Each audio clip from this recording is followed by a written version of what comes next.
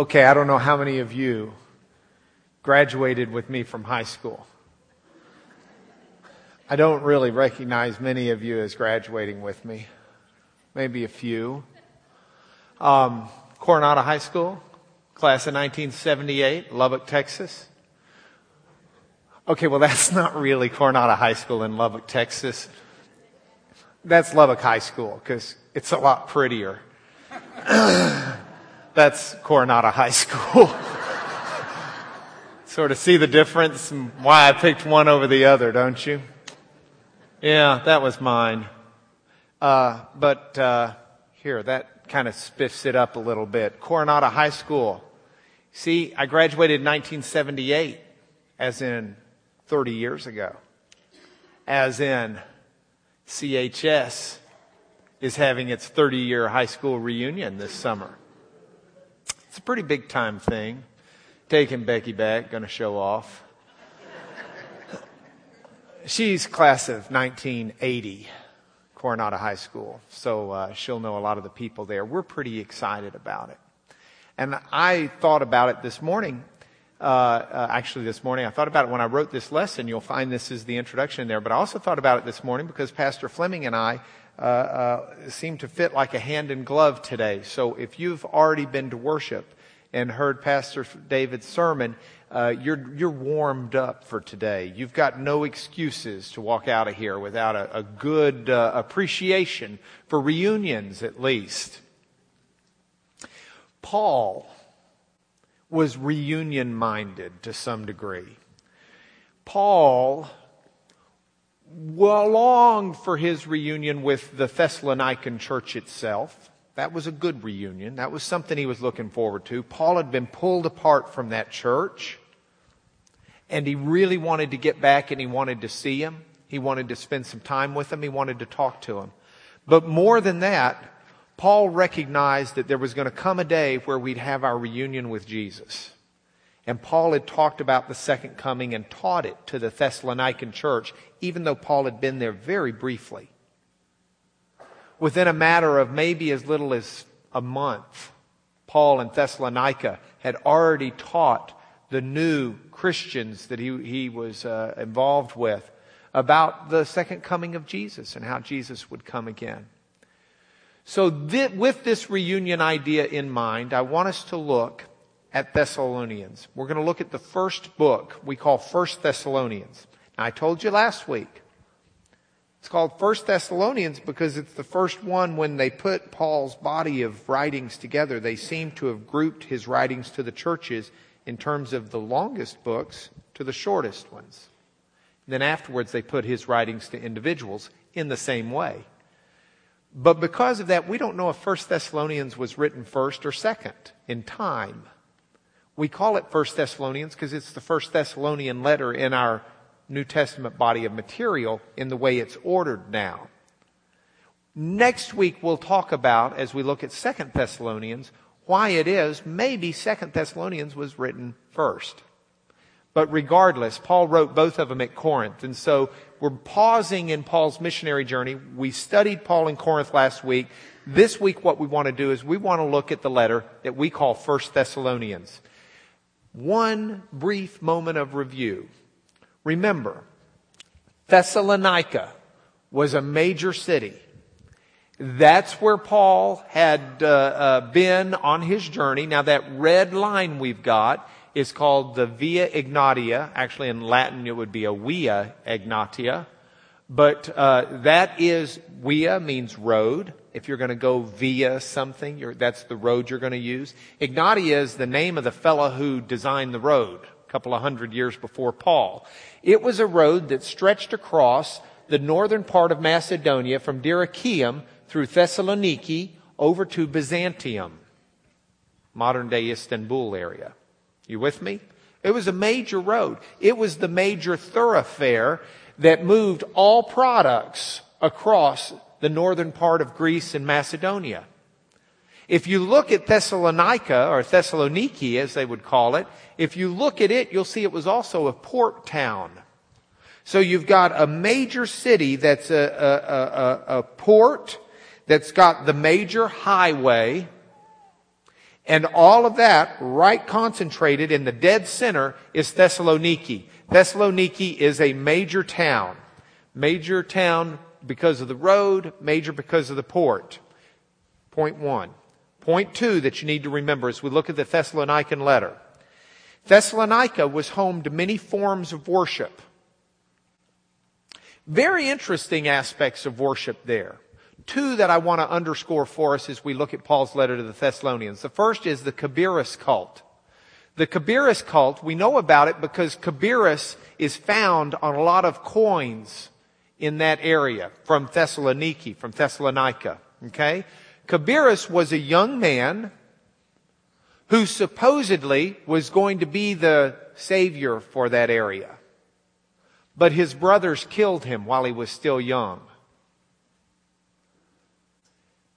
The myth went that Cabirus would come back one day from the dead to save the town. His face is on the coin along with a hammer because he was a builder.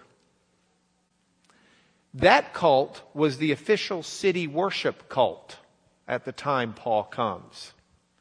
Tell me God had not paved the way for these people to learn of Jesus.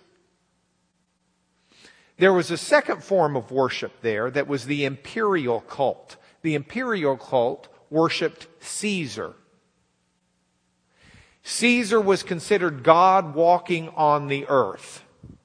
And so God, Caesar, the emperor, was worshipped in Thessaloniki. Thessaloniki especially did it because Thessaloniki was an independent town. It had been given an independent status by Rome because Mark Antony, the town sided with Mark Antony in the fight with Cassius and Brutus after the death of Caesar.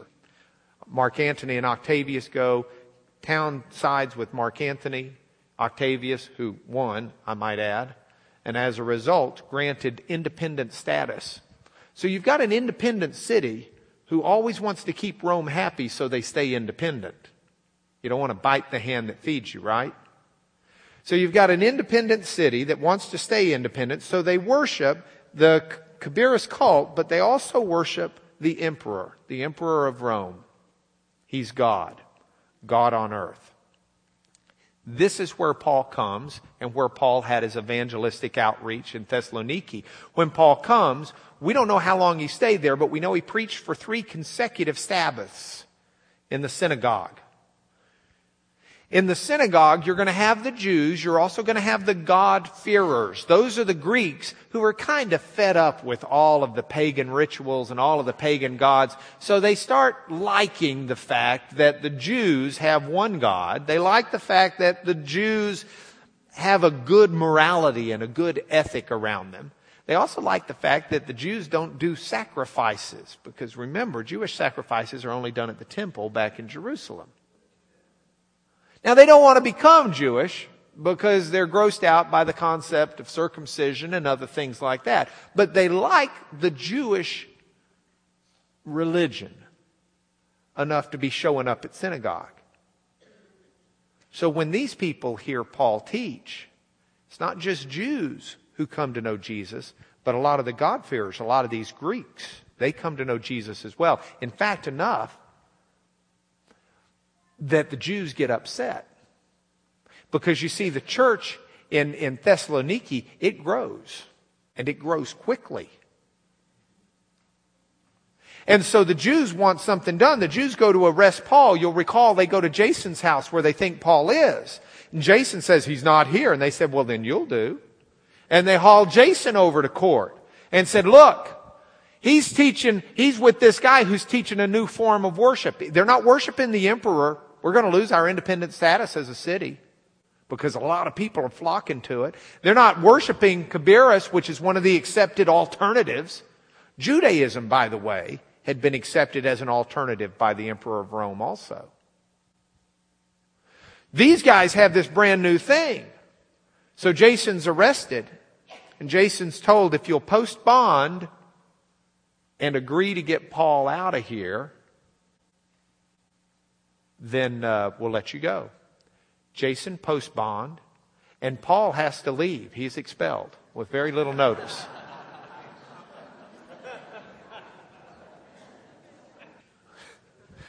It's going to get worse before it gets better. I've got several slides this time. I was a bit giddy when I did. Paul was expelled with very little notice. He was thrown out.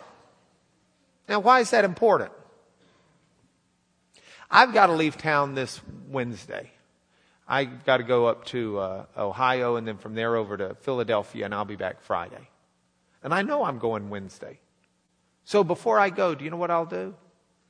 I'll spend time with Becky. I'll spend time with my kids. I'll make sure I've got all my work done that needs to be done. I don't want to leave something on my desk that's untended to. I'll return phone calls. I'll make sure Mom knows I love her and my grandmother knows I love her. And I'll try and tend to those things before I leave, right? Okay. Paul doesn't have time to do that.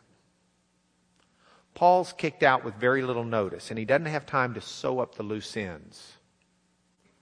So you're not surprised to find out Paul's instantly sending Timothy back. Timothy didn't get booted out. Timothy could come and go. So Paul's sending Timothy back to check on things. And Paul's finding that some unresolved issues are cropping up.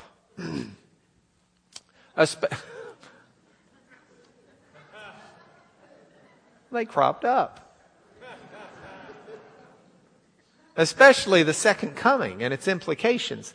Paul evidently had not had a chance to preach as thorough a sermon as David did this morning. Paul let them know there was going to be a second coming. He let them know Jesus is coming back. If there's not a second coming, who are we to be wasting our time? If Jesus does not come back to take us to himself and to take us to the Father, who are we to be wasting our time? See, Jesus has already prepared the rooms. The passage that David preached on this morning, the John 14, Jesus says, I go now to prepare a place for you so that where I am, there you may be also. Jesus isn't saying he's going to heaven with a hammer to knock out these rooms and do some remodeling. If you ask an ordinary Christian today, where's Jesus today? That's often the answer you'll get. Well, he's in heaven preparing a place. No. When Jesus says, I go now to prepare a place for you, he meant he's going to the cross. That's how he prepared. He says, in my Father's house are many rooms. The rooms are already there. But there's no way for us to get there unless he goes to the cross to prepare a place for us. That's the preparation for us. That's why the only way to go there is in Jesus. He is the way. There is no other way to the rooms in heaven than through the cross. No other way. Any other way, you're taking your sins. And they're not allowed in those rooms. Only through the cross where you can leave your sins. But that means Jesus is not only gone, but Jesus comes back to take us. And Paul had preached that. But he had not had a chance to tie up the loose ends. He thought he had maybe a 6-week series, and he didn't know he was going to quit after 3. And so the folks didn't fully understand because somebody had passed away, maybe several people. And the thought in the Thessalonican mind had been, oh no, they're going to miss the reunion. When Jesus comes back to get us, they're already dead. See, the Greeks didn't have the same concept of the afterlife we do. Their concepts were all across the board. You can find people who believed all sorts of different things. But in these folks' mind, the deceased were not going to be there when Jesus came back. So Paul sits down and Paul says, I need to write the Thessalonians about this stuff. I need to tie up some loose ends. And when Paul wrote the Thessalonians, he did so with this principle in mind. I think Paul expected someone to stand up and read his letter. I think Paul expected someone to stand up and start with chapter 1, verse 1, though he didn't have those labeling systems, and read to the very end of chapter 5. Now, that's not to say that Paul didn't think people would take it and pore over it and look at it and try and examine and understand and discuss what different passages meant. But Paul wrote it to be read in a setting as well, one setting as well. So what I'd like to do this morning is in one setting, go through 1 Thessalonians. Because you get something in the flow of it that you miss when you just concentrate on where it bubbles up in various studies. You with me?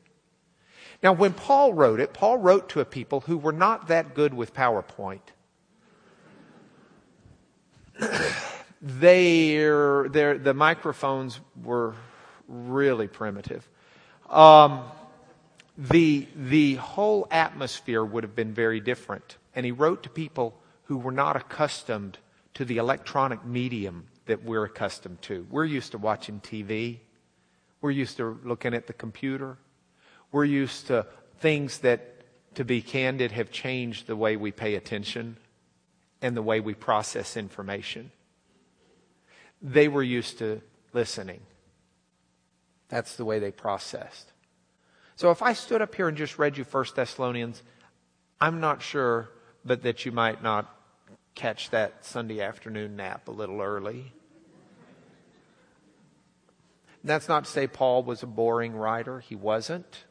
That is to say that we're different kinds of listeners. So if Brother Paul, and God might excuse me, what I'm going to do is teach you, read you, if you will, 1 Thessalonians. But I'm going to do it in 21st century speak, 21st century style, with Mark Lanier filtered into it. Okay, so that means this is not inspired. We've left the God-breathed inspiration, but it's inspired in the sense of go back to the source. Okay, I'm not trying to supplant what Paul did. This is not a new version now, the audiovisual version of the Bible. Not at all. I just want us to get the flow of it. And I want it to be in a way that you sort of feel like you're digesting what Paul wrote about. You with me? So with that, let's look at 1 Thessalonians. Paul starts the letter out identifying who he is. And he says, I'm writing to you and I want to let you know I'm praying for you. I'm praying for you, for your needs. I'm praying for what goes on in your life. I want your life happy. But when I pray, I also pray with thanksgiving. I'm thankful. I'm thankful for you. I pray with thanksgiving for you. Let me tell you why. I pray with thankfulness because I see your work. And the work that I see in you is work that was produced by your faith. I'm thankful to God because I see the labor. You know about labor. I see the labor. She just had a baby. I see the things you're working on that aren't easy, that are laborious. And I know that labor is produced by your love. And I'm thankful for you when I pray about you. I'm thankful for you because I know how you just stay in there and you stick with it and you don't give up. And you're a steadfast. And the reason why is because you know Jesus Christ and have confidence that He is going to come again for you. And I thank God for that with you. See, when I came to you, when I preached to you, there was no question. It wasn't a question of you picked God. God picked you. God picked you. And you know how I know that? Because when I talked to you and you listened, it wasn't just, oh yeah, I hear you. When you listened and there was conviction. There was power. There was the Holy Spirit. And that tells me that God had His hand in picking you. That God chose you. Oh, it's been fantastic. Thessalonica, big city. I know who you are. You're that thoroughfare. You're the crossroad between the highway and the harbor. You're there. But do you know what's happened? Word's gotten out. It's not surprising, is it, with them being in the highway of life? Word's gotten out about you and your faith and what you're doing. Word is just reverberating out. They're even hearing about it down here in Greece. And the word that's gone out is this: your reputation, because you've turned from worshiping idols and serving idols. You've turned from worshiping idols to worshiping the true and living God. You're not worshiping the Cabirus cult anymore. You're not worshiping the imperial cult anymore. You're worshiping the true God. See, Cabirus was a myth. And for all the nice things you can say about the Emperor of Rome, who truly was, I guess, alive, he wasn't living in the sense of our living God. He was a living man. But you are worshiping the true and the living God. And that's the reputation. And it's been fantastic because Jesus is a true Savior, and He is going to come back, and He is going to rescue us from the wrath to come. He is. And that just makes me really happy. What a reputation you've got. You know, when I came, if I'm Paul, when I came to see you, I'd had a tough time in Philippi. I came to see you, but my visit with you was incredibly valuable. Brief? Yes. Persecution? Yes. But incredibly valuable. Do you know why? Oh, because I flattered you? No, it's not because I flattered you. Do you think the visit was valuable because I was raking in the dough? Oh yeah, Paul's got to be happy. He made some bucks off us. No, I worked myself to death, so I didn't take your money. The reason my visit was valuable to you, because you made me feel real good, and I got a big ego, and I want your praise? No, I don't want your praise. I don't need your praise. The reason my visit to you is valuable is because we were having some fun. Good times. No. The reason my visit to you is valuable is because I got to share the best news there could ever be. I got to tell you about Jesus, your Savior. That's the reason it was valuable. See, as I talked to you about Jesus, your Savior, and I shared with you what He did, you understood something. You understood that it might be me talking, just like it's me writing. But there's more to it than that. I wasn't bringing you Paul's gospel. See, behind my message was God.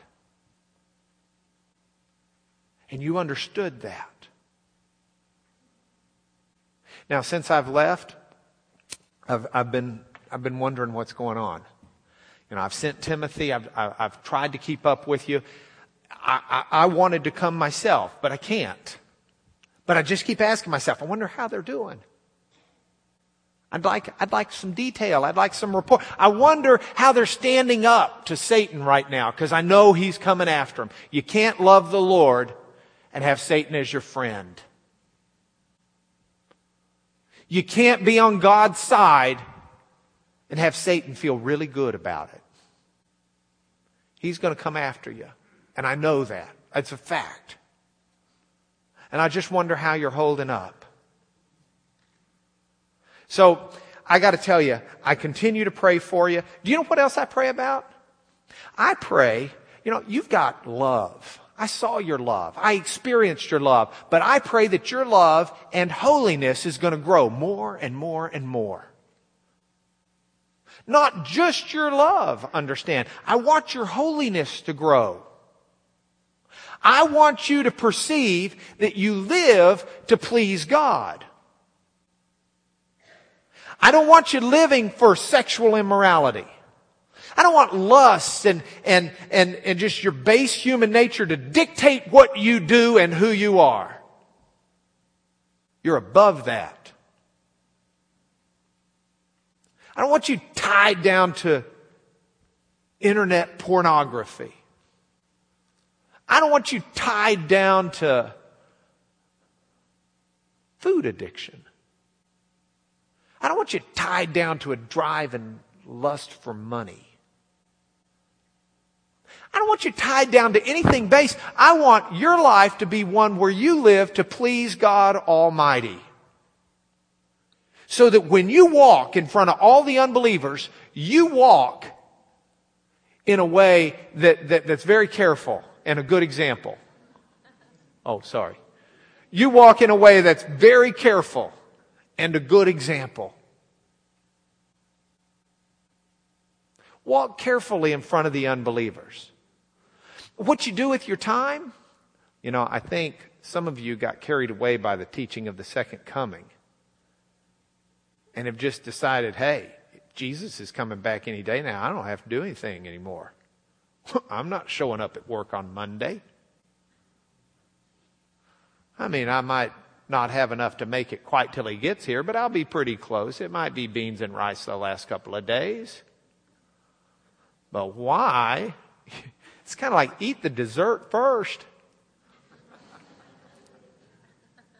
Okay? That, you know, if you're really thinking it. So he says, but that's not the holy life. The holy life is one where you're just going to live quietly. You're going to mind your own affairs. You're going to work with your hands. You're going to do what you need to do. Because you see, the Lord is coming back. But let me tell you about the second coming. Do you know when it's going to happen?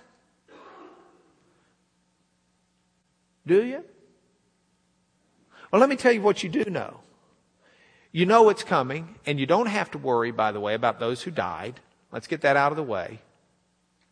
Don't worry about those who died, because what's going to happen when Jesus comes again, the dead, they get with him before we do. The dead in Christ shall rise first, then we'll go with them to meet with him in the sky. The trump will resound, the Lord will descend on clouds. We'll meet with him in the sky, and it's an encouraging thing. If you were in worship this morning, I was sitting back and I was just thanking God for David Fleming. Now that's probably not what David wants. He wants us thanking God for God. But I was sitting there thinking, you know, I'm going to stand up in class and say, Paul told us to encourage one another with the assurance that Jesus is coming back and that we'll meet up with him in the clouds. And that's what Paul says here. Would you encourage one another with that? And I thought, as I was preparing this lesson, I thought, you know, I got to be real careful because that's not the kind of thing we hear a lot in church. And I don't want to say something, you know, let's do this if it's something we don't do. But boy, isn't our pastor dead on in Scripture? Wasn't that encouraging when he told us about that? As he stood up there and talked about, I was just ready to stand up and start belting out, when we all get to heaven, you know, face to face with Christ my Savior. It's just, it was so moving and so encouraging. And Paul says, don't worry about those who are dead. That's who you're going to have your reunion with. Along with each other. And you want to know when? Tick, tick, tick, tick, tick, tick, tick. You want to know? Well, it's going to be when nobody's expecting it. Like a thief in the night. But I will tell you this, he said. Because we know that Jesus is coming back. And because we know it's like a thief in the night. Because we know it's when nobody's expecting it. Then we're going to live in confidence waiting for it. We will be ready. We don't know when, but we know how to prepare, and we will be prepared. So it's not anything to worry about. It's not anything to get worked up and nervous over. It's something to live in excitement over. It's something that encourages one another. And let's encourage one another with these words. We will always be with the Lord. And that's comforting and that's encouraging. Not just us, but those who've passed away.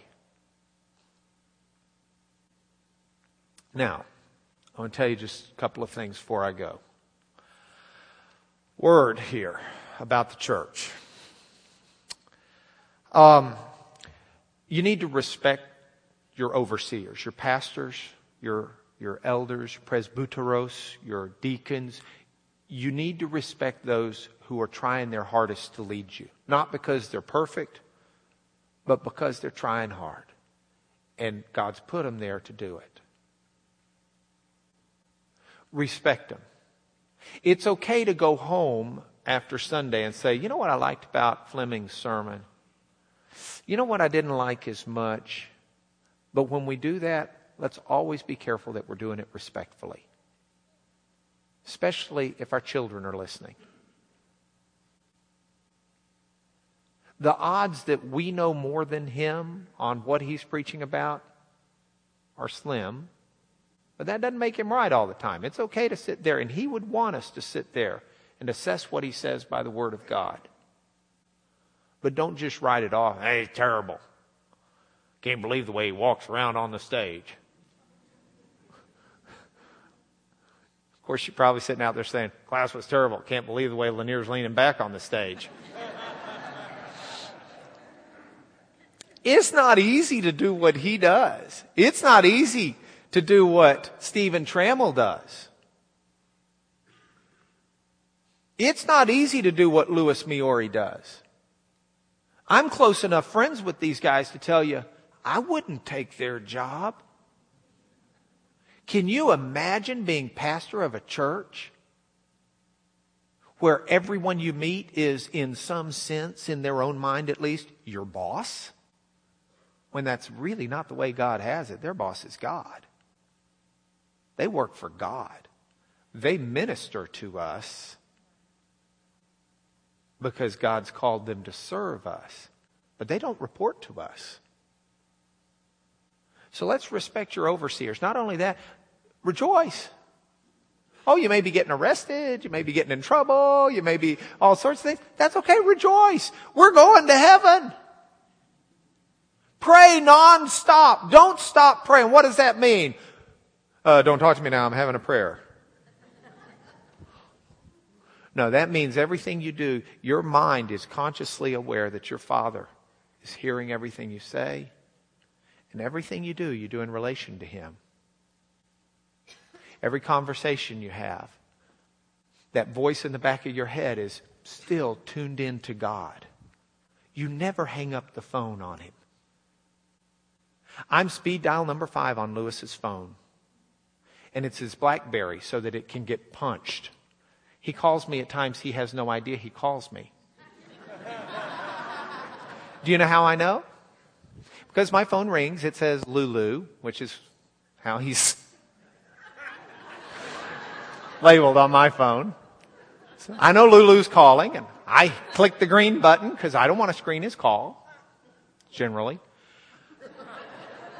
I say, hello, and I don't hear anything responsive back to me. I just hear his conversations with Michelle. I'll listen, realizing I'm not supposed to be listening in, so I cut it off after 5 or 10 minutes. And then I'll generally send him a text saying, why are you calling me? So that he'll know. But with God, pray continually means don't ever hang up. Let Him hear everything that you've got going on. Keep the green button on. Don't hit the red button and say, time out, God, I'm going to get into some stuff. This is not going to be pretty. I'll talk to you again when it's over. I'm not sure you can handle this. And always be thankful. Now, Paul closes his letter with a blessing, and he pronounces a blessing from the Lord on the people that read it. And he tells them, go read my letter, keep reading it in church, which is what, in a sense, we've done today. Brother Paul, we've followed your request. But I love the fact that Paul closes and says, would you pray for me? I'm praying for you. Would you pray for me? Would y'all pray for me, please? I pray for this class. I do. This class is something that is present in the minds of my family 7 days a week. Because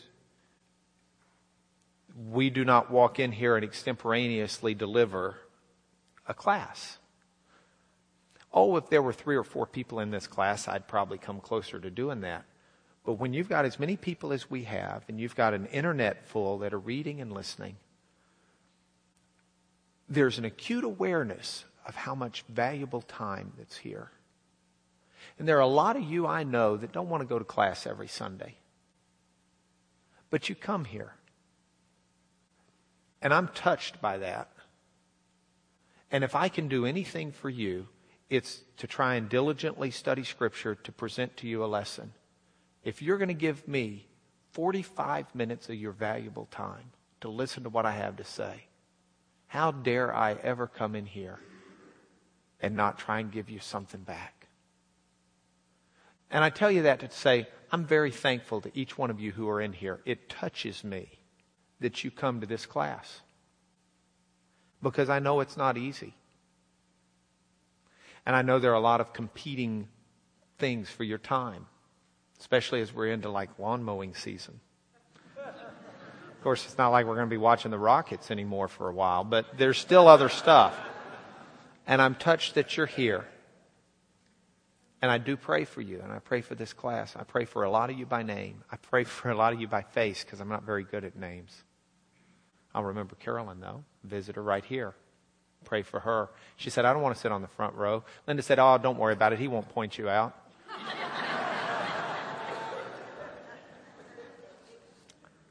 Here are our points for home. God's Word. A lamp to our feet and a light to our path. Points for home. Paul says, I love your works produced by faith. I love your labors produced by love. Chapter 1, verse 3. What's he mean? Why do I pick that out as a point for home? I'll tell you why. One thing we're going to see when we study Paul's theology is Paul, in some ways, his theology seems to become more fully understood by him, or at least more fully expressed. But the core of his theology and gospel, it never changed. It was not his gospel, it was God's. And we'll read in Ephesians how he'll talk about, by grace you've been saved through faith, not by works, lest any man should boast, but we're his workmanship, created in Christ for the purpose of good works that he prepared beforehand for us to walk in them. And that's in a late letter of Paul's, but I got to tell you, in what's the first or second letter he wrote, depending on when you place Galatians, and we've already studied it, he's already talking about the works that he's thankful for are the ones that are produced by faith. He doesn't give a rip about the works themselves. Just having works, that's nothing. In fact, that can be a trap. It's the works produced by faith, not the works produced by duress. Well, I gotta do this or I'm gonna go to hell. The labors produced by love. And by the way, we love him. Why? Because he first loved us. See, it's what Jesus said about the tree and the fruit. It's a question of what kind of tree do you have? If you've got a living, vibrant faith in the Lord Jesus, you're going to show fruit. It's going to show with works and labors of love. If you don't have works and labors of love, you got a dead tree. And that's the biggest reason to be concerned in the world. Not because, oh gee, there's going to be a shortage of fruit. No. The reason is, it's a dead tree. You can tell that I got a dead tree in my yard. It's an olive tree we planted. Dead. It's got me really ticked off too. Now, I could go to the store and I could buy a jar of olives. And I could take the time to tape them on that tree. And that tree would have fruit. But it wouldn't be fruit produced by the tree. You can have all the works in the world you want to please God, but if they're not works that come from faith, they're useless. Because it's the faith, it's the tree.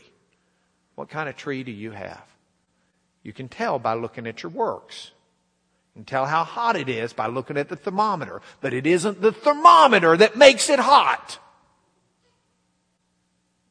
If you don't have works, I pray for you. And I'd like to talk to you after class. Not because I want to see you working. It's because there's something wrong with the tree. Because the tree of faith produces works. Next point. Paul says, turn to God from idols. Serve the living and true God. Now, how many of you have been caught up in the Cabirus cult? Okay, just a few. The imperial cult? Hail Caesar? No, not the salad. Okay. I'm looking that we're pretty clean there, so I guess in America we do not have a problem with idols. See, the worship here, let's break apart that word worship. It means to ascribe worth. What are you valuing in your life? What are you valuing in your life? If you're putting your value on things other than God, you've got your own idolatry. And so do I. If there's anything in your life that trumps doing right before God, yeah, I know I should do this, but I'd rather do that, and I'm going to follow my rather than my should. I'm not saying there aren't times where we're fallen people and sin will overcome, but focus on it and ask yourself, how high up am I really valuing God? Am I into fashion more than I am God? Am I more concerned that my purse not be a knockoff but be the original? Am I more concerned about the kind of car I drive and the impression it has on my neighbors? Am I more concerned about how important I look to other people at work as opposed to being genuine and real? What is it in your life? Because we're to turn aside. There is a true and living God who is coming back. And that's the only one worth worshiping because nothing else has that worth. He alone is worthy. Final point from home. Paul says, I wanted to come to you. I'm into the reunion thing. I wanted to come to you, and I'm looking forward to the reunion with the Lord in the sky. And by the way, when we get to Paul's theology, I threw this into the written lesson. It's really interesting.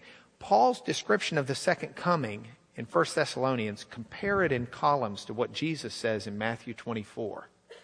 And it's like Paul was there. Of course, maybe it's the same God behind him. I mean, Paul's dead on with the way Jesus says it. Dead on in area after area. And we'll cover that when we start dealing with those issues. But Paul says the second coming's important. It's important even in this world that I come to you. Because reunions are incredible when they're for eternity with the Lord. Abraham was gathered to his fathers. I'm looking forward to seeing Dad, Granddaddy. I'm looking forward to being gathered to my family and my loved ones and my friends. Would you pray with me? Lord, it's our prayer this morning in the name of Jesus that you would reach down and continue to stoke the fires of our faith. That you would reach down and continue to strip away any adoration we give to things other than you and what you've put in our lives. That we would take time to contemplate the wonderful confidence we have of eternity with you and how that truly does put everything else into a different perspective. Would you bless my friends, my family here, please? In Jesus' name, bless them.